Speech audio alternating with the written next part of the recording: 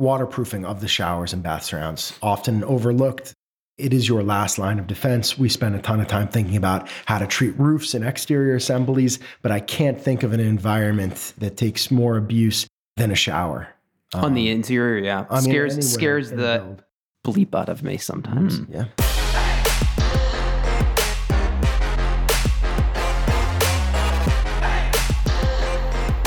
Welcome to the Real Estate Addicts Podcast. This is episode 76 with your hosts, Dan Rubin, HRV Homes. Ray Hurto of HRV Homes as well. Mark Savatsky, Choose Boston, and we are talking today about building a building.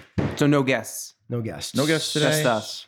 Last time we did this, we started this series a while ago. We just never finished it. We had so many guests. That's right. So, talking about framing. yeah, we got through framing. We were talking about potentially an episode on MEPs, but I think that we leave that one. We did an episode with TE2 Engineering and Ross Trathui, so I'd refer you to that episode. We're going to skip to the fun stuff, finishes here. Let's pick up on sort of blue board plaster. Yeah, for those who want to just catch up prior to this, if you're interested, episode 47 is where we last left off. Yeah, let's kick it off. State of the state. How are you guys doing otherwise? What's new at HRV Homes? Things are good. Trying to stay busy. Just got a new 6-unit building approved. So we're going to be a little building that. I like that because you guys picked up a building and subdivided off land, and your new basis on the land is $0. Pretty minimal. $0. Yeah. Cool. So that's it's great. a good covered land play. And we have some feelers out there for some other projects. I think Dan and I took a lot of time this past year just saying, what do we want to do? And I think our shift is focusing more on rentals and probably working on larger scale rather than the 2 and 3 unit buildings. As much fun as they are, it tires you out after a while. What do you got going on? Yeah. I have something going to the Board of Appeals. It's started out as 2 triple deckers and is now going to be 4 townhouses. And so hoping Like one building? One building. Nice. Interestingly, you can build townhouses as like 4 single family, fee simple, or otherwise 1 condominium building with 4 townhouse design, 1 sewer line, 1 water line for all 4. Yeah, that would be the benefit. I'd contemplated for a second. If you do 4 townhouses as single families, you need 4 permit numbers, you need 4 sewer laterals, so on and so forth. So I just don't see where there's a benefit to doing that. Would you have to subdivide the lot? You would. So 4 parcels? Yeah. I suppose if there was a zoning reason to do it, if you were in a municipality where it was a 1F single family zoning and you had to identify these as single families, then you would do it. But, it's a different party wall requirement between 2 single family homes as opposed to 2 condominiums side by side. I love the townhouse format. We're doing some in Bay Village right now between South End and Back Bay, and they've sold so quickly, and it's just such a great product for the world we're living in. I like the townhouse concept, but I think we recently did 2 townhouses ground up, and while they were really nice and there was a lot of space, there were 4 stories, and I think a 3-story townhouse is as tall as you want to go unless you are putting in an elevator or a personal elevator, because I think that walking up 4 flights of stairs, potentially 5 if you have a roof deck, it's a lot of steps. That 4th story was the challenge, and there were some other things like the width of the living space because you're putting them all side by side. But yeah. One more thing, and then we move on. Beauty of townhouses as well is there's no MAAB, which is to say accessibility requirements for a townhouse. There's, you don't have to worry about your bathrooms being a particular size or a roll-in unit or an elevator or so on and so forth. So a lot of good things. Something nice about that. Well, good luck at the hearing. Thank you. It's always a challenge. It's always an adventure. Indeed it is. Do an episode about that process another day. But for now, let's. I think we have, or we've talked about it. We've got a couple zoning attorneys on. The early days of the podcast. So board and plaster. So you've built this house. Where are we at? You've got your foundations in. Your utilities are in the building. You are framed up. All your rough sign-offs are done. Even your insulation sign-off. So the next time you see an inspector will be at finish. So in Massachusetts, where we use mostly board and plaster as opposed to drywall and tape. Why is that? Blue board plaster. I just think it's one of those things where it's developed that way, and that's how most of the open shop trades know how to do the work. So there's got to be history behind it because Massachusetts and like parts of, I think, like northern Connecticut, like north of Hartford, it's mostly board and plaster, but like almost everywhere else in the country, Drywall tape. Well, we're not doing mud and tape. You're not seeing board and plaster in some of these larger multi-unit density developments, are you? No, the large commercial stuff is all mud. Once you get into a commercial outfit, those guys are, so just to explain quickly, blue board and plaster, you're skim coating the entire surface of the board with a plaster finish, as opposed to drywall and tape, where you just do the joints, you sand level 4, perhaps level 3, and Level 4, level 3. so those are you can purchase on the bigger commercial stuff. I will buy the finish to a level 3, which is distinct from level 2 and level 4. So Board and plaster is like an art. it is. Have you tried it? No. Have you seen the people that make plaster trims and moldings and, everything around Venetian the plaster. Yeah. It's really nice. Really art form. It is a lost art. Yeah. But all right, so not too much to say here, except to say So we're boarded now. we're boarded. So one, watch the weather. We're going into the winter. This is not an application you want to do in 11 degrees outside, because it will crack. Yep. And get very brittle when it dries. So temperature control. And because the plaster is mixed with water, it's a lot of moisture going into your building all at once. Yeah. And then How long do you need to let it sit before it's actually cured? Well, it depends right? on, it really depends on the elements, I've painted too early before, and it starts to bubble like someone with boils. Yeah. Looks like lead paint. It will bleed through too. Like it's like a weird, but I think it depends, because you also don't want, our plaster has said you don't want to crank the heat either, because it will crack too. Crank the heat, you'll dry it out too quickly and then it will crack.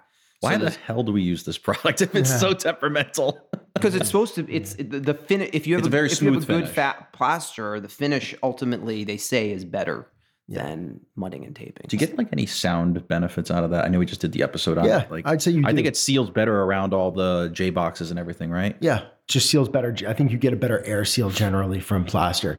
A couple quick things I would look for too. Just make sure that they're blocking the joints. So before you go and skim coat the entire board, I want to see that they're treating the joints vertically and horizontally, letting that cure, and then coming back. Another something to prevent cracking. Especially around where if you're going to have like a bathroom scenario, right? You want to make sure that where you're going to transition from tile to blue board or your wall, you definitely have extra blocking. So you've got support for the whatever the board that you're going to use on the tile surface versus your wall. Yeah. I will always leave about 1/8 of an inch or 1/4 inch gap at the bottom of where the drywall meets the subfloor, and then we will caulk that joint. I'd like to say use acoustical caulking, but really just a simple Alex caulking, like not silicone, but acrylic based caulk, and that's really good for air sealing and sound too. Yeah, no, I completely agree. One last thing on drywall is on our windows. Something I've been doing a lot is just drywall returns as opposed to trim, encasing out a window in the traditional sense. It's a little bit more of a contemporary look, but it is a savings relative to having your finished carpenter come and encase out the inside of that window. Yeah, material. Yeah. One of my rentals, actually a couple of our rentals have that, where it's just returned in. There's no trim. What I do though is I do spend a few extra dollars on the windowsill on the inside. So I'll use like a 5/4 inch white oak, just round the edge on the front. And or do you use where the window meets the inside of the drywall? Yeah. It's a good question. I actually will bring my finished carpenter in before the drywall goes, and we put the sills in, and then we drywall to them. No, I'm talking about on the vertical. So like see how on the sides. On the sides, not for the sill. Yeah, just where the drywall meets. Where the drywall meets the window. Do you just frame it in so that's easier to like replace in the future? Is that just a fit? That's just they just board right up to it. You don't have like a piece of trim or a piece of quarter round or something. You could use like a bead, but we just caulk that. Okay. Yeah. Nice. J trim I think would work, but all right. So moving on past that, now you're plastered. Very specific. It is dry, and you are ready to paint. Yeah. Prime first. Paint. Well, we typically usually will spray everything out. We'll do a coat. We'll actually do the final coat on the ceilings. So that way we're done with all of the spraying on the ceilings, because then we can start putting in our lights and stuff if we have electrical and light the place up. But we'll usually prime the walls, sometimes our painter likes to do one coat on the walls just to kind of get it all done because the place is empty and it's a lot easier just, Poly the windows. roll everything out. Yep. You're protecting the windows with plastic.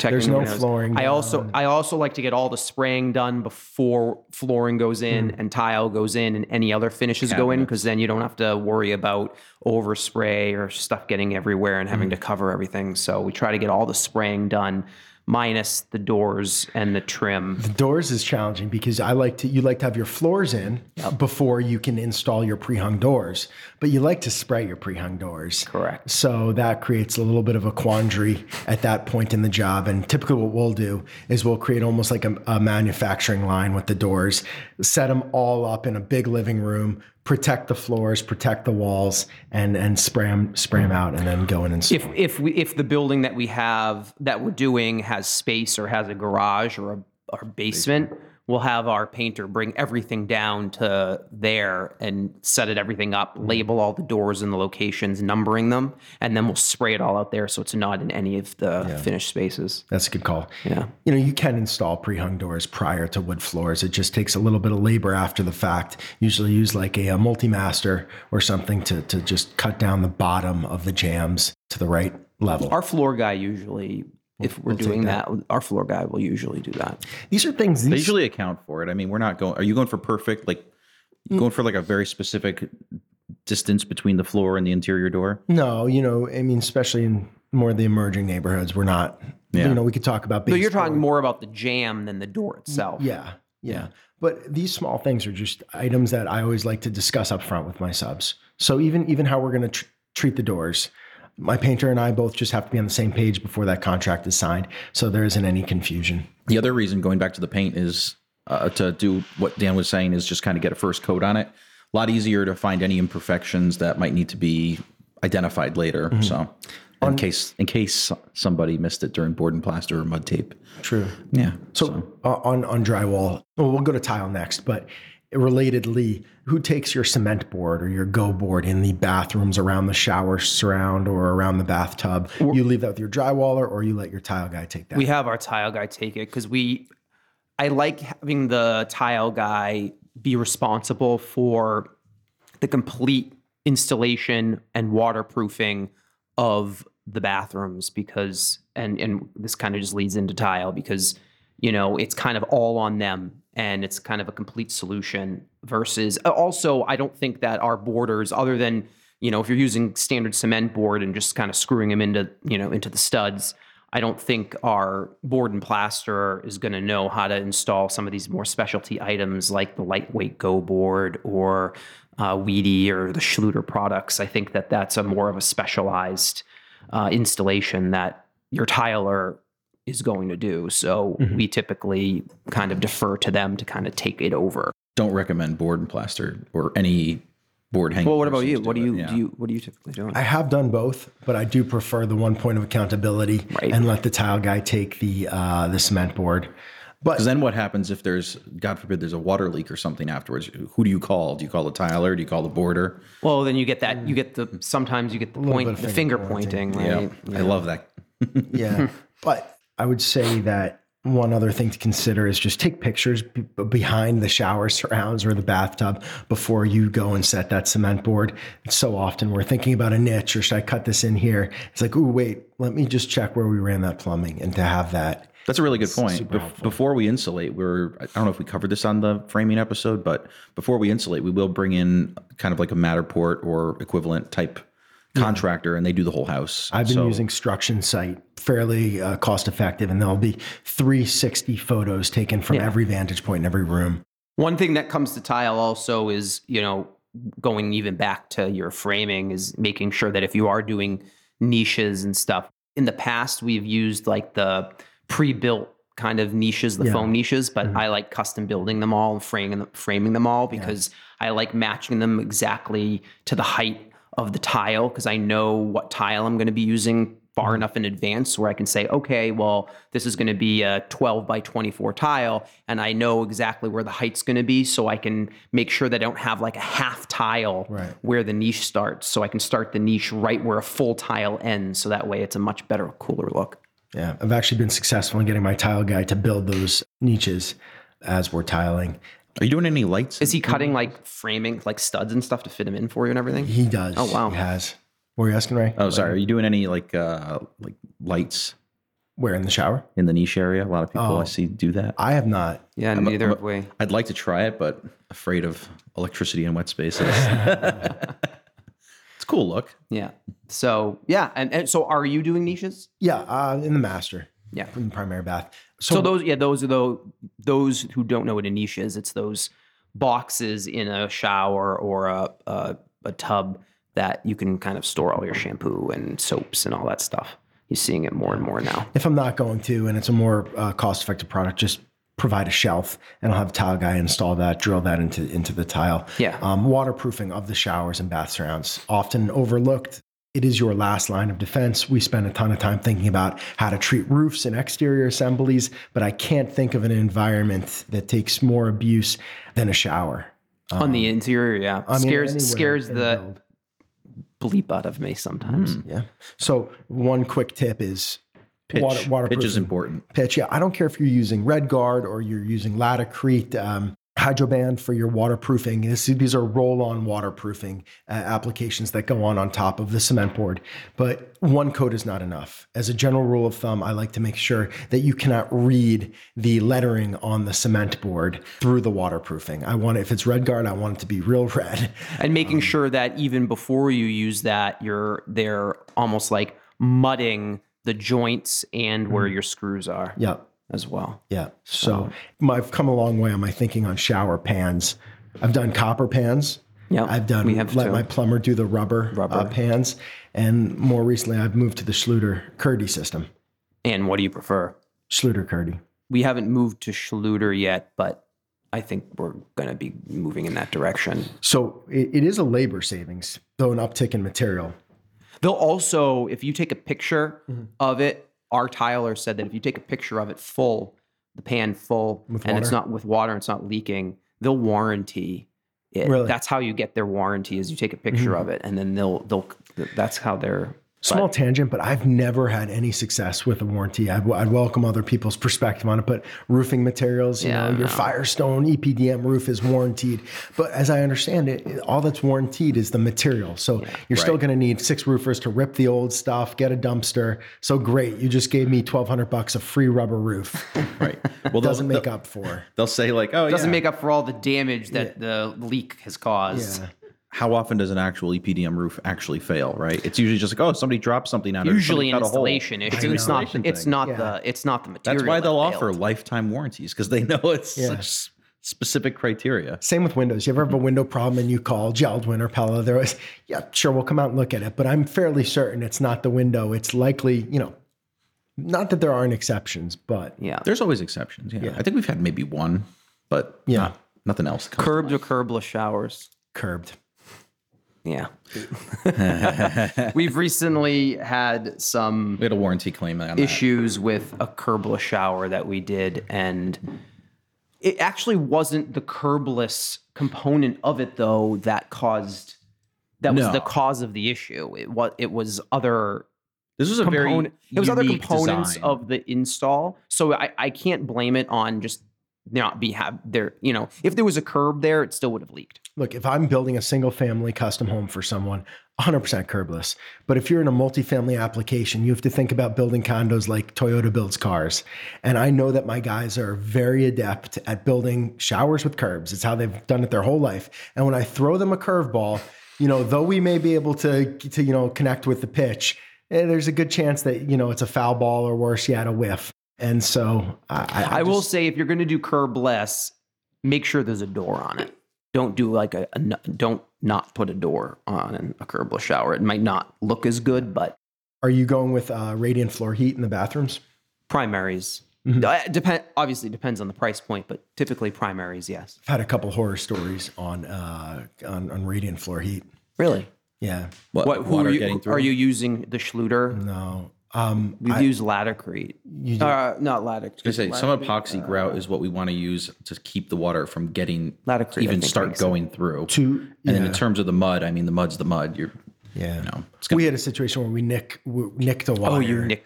With what? What'd you during the nick it tile? During the tile install. I don't know where, when, how, but we ended up with chip and guns taking out a really nice bathroom floor to put down the radiant floor. I like a product called Warmly Yours. It's online, and I send them the bathroom, just a sketch, the size, and they send me a mat that's custom made. Just roll it out to in the bathroom. So it's more padded, has a little protection from the wire, rather than just running. So you're just usually running a wire through and serpentining back and Yeah, forth. yeah. Yeah, that's option B. Yeah, we're doing I think we're doing the Latacrete. I think it's called Strata or something, the heat mat with the dimple membrane where you run the wires through. Thank you. Not that big of a cost. I like to talk dollars where we can. So I figure $500 for the product, and then your electrician's going to need to run a dedicated circuit for that. Maybe another $250 there.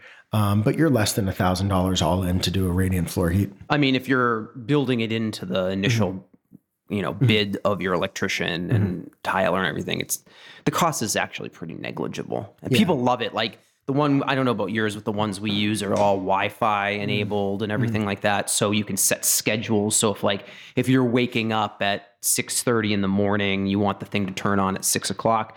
The floors are nice and warm when you get up and all that fun stuff. So people love that stuff. I have it in my bathroom. I like it. It's nice. Especially when you're, sitting on the toilet and your feet are nice and warm. It's wonderful. Oh, you fancy boys. Yeah. Oh, well, I don't have it in my home. You got to make sure you run it near the toilet and a little bit underneath the vanity if you have a floating vanity. Oh, there you go. Cold spots on radiant floors are not acceptable. All right. Moving on. Actually, one other question on tile. Are you using epoxy grout or just standard grout? I used epoxy grout on my last project just for the shower floor. Okay. It's expensive. It is. It's a good backup. It is a very good backup. Epoxy grout is It's more stable. It's better than sealing the grout. It's not porous, basically. It's essentially it's very difficult to water. work with. It's very heavy and sandy. Yeah. Is it like mastic paste for ductwork? Almost. Yeah. It's a tough grout job. Yes. It's also like $100 for a small little bucket of it. Yeah. But it's $100 worth peace of mind to not have potential leaks. Yeah, So Yeah. Well, that's the thing. On showers, one other easy thing is just make sure that the color of the shower drain is coordinated with the metal of the finished trim for your plumbing in the shower. I've walked into showers and had like really cool matte black and then looked down and it's polished chrome or something. It's like Same with if you have a glass shower door and making sure that the hardware on the glass matches as well. Cause I've seen the same thing. I've seen like chrome shower door handles on like a really nice matte black or. Oh, one other tile thing. Miterine or are you using metal edges, Schluter edges, profiles? strips. Yeah, the Schluter strips. I don't like bull nose. What about like on the base of the niche? Are you going to do like a stone or you still use the same tile or it varies? It doesn't matter. I'll get my countertop guy to fabricate something from sometimes to go all the way around the niche or I'll tile it. It's 6 of 1. Yeah. I like the Schluter makes a new product that because a lot of times if you're trying to miter the corners around the niche, depending on the tile you're using, it could snap and it could be really sharp, but they make this cool profile now where you can you butt the two up and then it's almost like the metal's almost like at an angle. And so it prevents it provides a really nice finished look and it protects the corners of the tile. So we've used that in the past recently and it's a really nice look because it's pretty sharp. Yeah. I had an issue once where the bottom of the niche was sloping back towards the wall. So it would take water and it would just sit until it works its way through. So you just got to make sure you take a little torpedo level and everything's pitching towards the drain, including the threshold, including the bottom of the niche. Everything pitches towards a drain. Yeah. Are you doing linear drains? Not typically. You?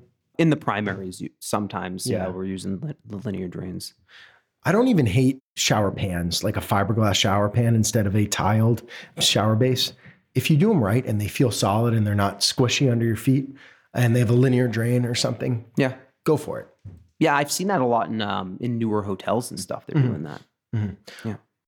Hey, we wanted to stop and acknowledge our sponsor, First Boston Capital Partners. Dave Grossman and his team do a fantastic job. So if you need financing to build a building, we highly recommend reaching out to them. They're super flexible, fast, Really good group to work with. Can't say enough. So First Boston Capital Partners, you can reach out to us for an introduction and I'll be happy to put you in touch.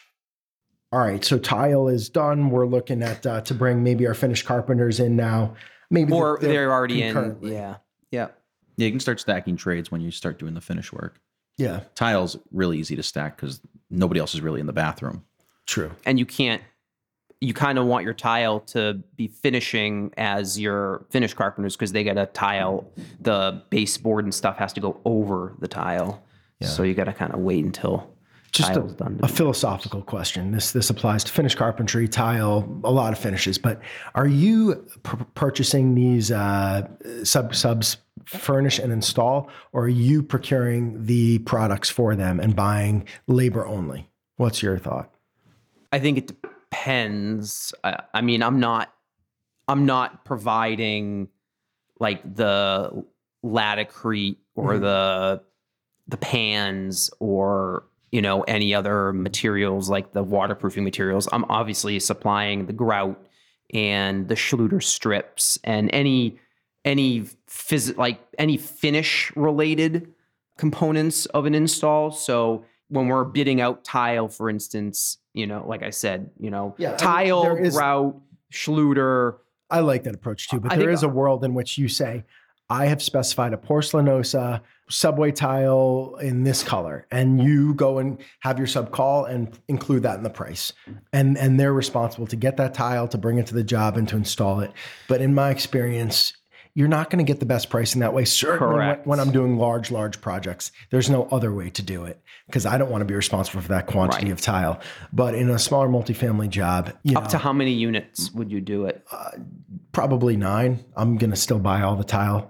Yeah. And the reason is just because subs, in my opinion, don't want to be wrong on material costs. If they spend an extra day or two on the install that they didn't figure on, that's one account in their head, but the other is material busts. And I just feel like the numbers are always going to be conservative on that. So you're better off. Yeah. Also on the smaller projects, giving them an additional responsibility on top of what they already have going on and making them go to the specific tile shop that you've specified and dealing with it. It could throw the whole timeline off because, then they're on the hook for getting the tile and ordering the tile and scheduling it. And how long some of this stuff, it's 6 to 8 weeks. What happens if they go in like 2 weeks before they're ready to go and the tile's not going to be, having that more of that control, I think is better off. Because most of the stuff that they're supplying can be purchased at any supply house or Home Depot. I mean, I do want to be very explicit and direct about the format of the tile. Am I doing a herringbone tile, a chevron, stacked bond, right? All those things are going to contribute to cost, but my goal is conflict management. And I think that one of the ways that I avoid conflict is just by procuring the materials, even if it's, if it's this baseboard or that baseboard within reason. Yeah. Labor's labor. Agreed. Yeah. Agreed. Unless it's a rental property and it's easy and standard tile, right? Yeah. Something you can pick up that's unique, not uniquely specific. Sure. Yeah, like I'll have certain stuff like our plumber, like on a rental project, our plumber will build in tubs and toilets in his cost because he can just go to a supply house. Yeah. And who cares? Get a typical American standard Americast tub, throw it in. You know what I mean? Mm-hmm. So I think, again... Just making the distinction that end product is relative as well. Sorry, not to dwell. No. So finished carpentry. Do you install your base before or after your floors? I think we've talked about this on the pod, but I'm a proponent of flooring and then baseboard. Okay.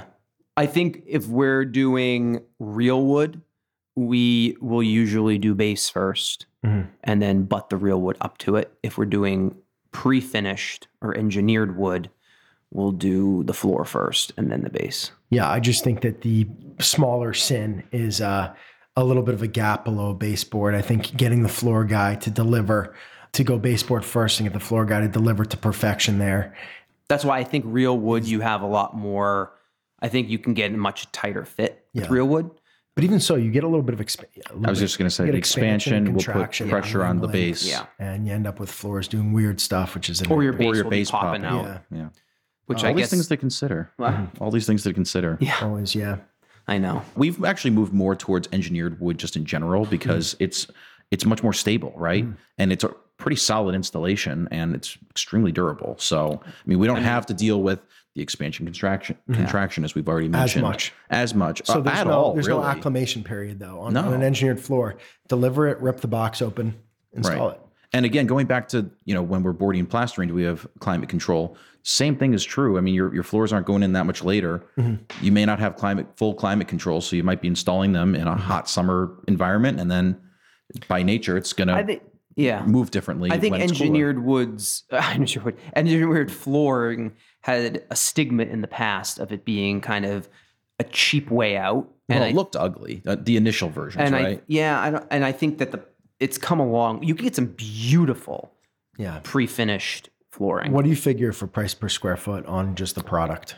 We're getting for like a standard 5-inch pre-finished engineered wood, probably somewhere around between $350 and $450 a foot. Yeah. And I think if you want something wide plank, really nice, you're maybe between $5 and $6 a foot. Yep, like 7-inch. Yeah. And then I used to be able to buy install for like $1.50 a square foot. It seems like $2 a square foot is fairly typical now. I agree. Install. Especially if you're doing, they're going to be doing standing stairs and stuff too. I mean, we can jump straight to floors quick, but are you guys gluing the floors down? Are you floating them? Are you nailing them? What's your approach? If it's real wood, we're obviously, nailing it. But for engineered in a rental, we're floating it because we can easily pop it in and out. I'll tell you something that's not obvious. Replacing a piece of engineered wood floor that has been glued down is a bitch. Nightmare. Yeah. Nightmare. But we did that once, right? We had to take a section. We had to do a section of it. And it was like probably a 8x8 square. Took them 2 days, 2 guys, 2 days to get it up. Yeah. We had a little bit of a gouge on a recent job. We had this wax repair kit. They melted this. It was like, it was kind of like a little bit of artistry that went into this. That's cool. Did a really nice job. And in doing so, we didn't have to rip up that floor that had basically been welded. It really is. It's just good luck. Yeah. And the wood comes up in like tiny little pieces. It's not like you can rip it up and you're ripping a whole plank up. It's like, if you want to get it up, you're like having to cut it up. So, but yes, the downside of the engineered product, right? Because it's lots of little pieces. Yeah, and it goes in pretty early on, and it's a very much finished product. So that can be tough. Yeah. So again, we're in a higher end product, like a condo product. We're gluing it. So when do you install your pre-finished flooring? Probably after before my kitchens are going in. After the painter's done priming everything. Yeah. I try to have them be one of the last things installed. And so you're just putting flooring underneath your kitchens. Yeah, I know exactly. 2 separate mobilizations for the floor guy. Yeah. I build it into the price, but it's worth it. I mean, for peace of mind, not having to worry about protecting the floors and someone dropping a hammer or something on it. I map out exactly where the cabinets are going to be and where my laundry is going to be and where anything else might be. And I have them come in and I have them install it. And then they come back when it's done. Like literally, I will have them come in right before the painters come in and do all the finish. And unless it's a small job, you're not really looking at like 2 quote unquote mobilizations. They kind of know ahead of time, hey, I need a day here, right? So I can do it kind of in between jobs, or almost easier to schedule if it's just a day thing. And what I do is because obviously there'll be a seam, like there'll be a weird small cut where you're attaching it to something, because you can't go from end to end. They're cutting it where the kitchen ends. So you hide it under the toe kick in the kitchens. I mean, option B would be just to use a plywood of the same width underneath the, your goal here is to keep everything at the appropriate heights. Correct. And also if someone wants to renovate their kitchen later, they lift up the island. There isn't just a void. No, and you're doing floors too. Oh yeah. No, I agree. That's weird. Yeah. But people, but what happens if they want to like change the layout of their kitchen? So then it's like. So why not just let the boards stagger out as necessary? Why trim them off? That you just mentioned. What do you mean? Like where the cabinets terminate. It doesn't matter, because you're usually starting from one end to the other. So you're going to have you don't want a small cut on a wall end. Well, I'm looking at you, Ray. So you want me to turn the whole microphone? Yeah, I'd like to have excellent sound quality So for our listeners. Where the wall is, you just said like you just cut it and then. Yeah, because if you have a whole board and then you get to the wall end, you're gonna have a weird small cut on the wall end. You want to avoid that. You want a full piece. Oh, I see what you're saying. Yeah. All right. Let's talk about the kitchens. look, Ray. Kitchen install. Are you blocking behind the wall Yes. for your kitchens before? Okay. Yes. Smart. Yeah. And if you have a good kitchen designer, they'll actually give you a blocking plan. Nice. Or, depending on who you're using. But In other words, if you spend lots of money, they'll give you lots of detailed plans. are you? Yeah. Yeah. Inset. What do you like for kitchen cabinet style? Oh man. Inset doors, full overlay, frameless. I think it depends on the aesthetic. I think if you're going on more of the transitional route, I like inset. They're going to cost more money, but obviously a more modern finish. You're going to get kind of like a flat stock, full overlay. What about you? I really would not go with an inset cabinet on a multifamily application unless it's like in the South End or Back Bay. But I would definitely do frameless cabinet on anything. Yeah. And crown molding, you guys seen crown molding? Are you using it on your products? I have not used crown molding in years. I think, again, it comes down to the aesthetic. I think in a more traditional transitional building, we'll use it, but in a modern building, we won't. So I think it comes down to kind of, because like if I'm doing a renovation of a Victorian in Brookline or I think I'll probably do a more modern looking crown, but Are you using, so you can get pre-finished hardwood nosings and you can use those on the stairs. So you can just clad the stairs in your pre-finished hardwood and put like a nosing on the front of the step. Or you can get just an oak tread and then try to stain it to match the pre-finished floors. What's your preference? I get the oak tread. Yeah, treads. I've done it both ways. I much prefer oak treads. Yeah. It's more Wouldn't it costly look for weird? a lot of reasons. Yeah. What? No, I mean, it looks almost more natural in some ways. Not the full tread, the nosing and then the other flooring. Well, the nosing comes from the pre-finished manufacturer, so it's stained to match I see. exactly. I see. But then you have kind of like a line in your a seam in your step. Yeah, you do. Yeah. You do. But And what are you putting for your riser if you're doing that? Just white pine? White still. pine, yeah. How often are you guys, I mean, I know our answer, but how often are you deferring to interior designers, architects, and other professionals to help with some of these finished decisions? For example, when you're picking out cabinets, if you go to the cabinet design center, do you let them kind of guide you, or do you kind of have your own style or flavor or vision? I don't know if a smaller project budget-wise can afford to hire an interior designer to spec out all your finishes. I'm sure you could do it, I think. And then same with architects. We kind of just have architects. They're not really doing any finish design at all. On our end. I don't really pay for that. So I'll usually have maybe 2 or 3 options in mind, and I'll go to friends. I'll send it to Dan, or let some other people opine and just help steer, make sure I'm going in the right direction. Yeah, I'll usually go on to Pinterest or Houzz or Instagram and just kind of put together a board or a bunch of. I always have, like, if I have a new project coming up, I create like a saved folder in Instagram, and I'm always saving things to that new townhouse project. Yep. So I'm thinking about tiles, kitchens, and all that stuff. Almost done here. Maybe finish plumbing, finish electrical. Any thoughts on either of those?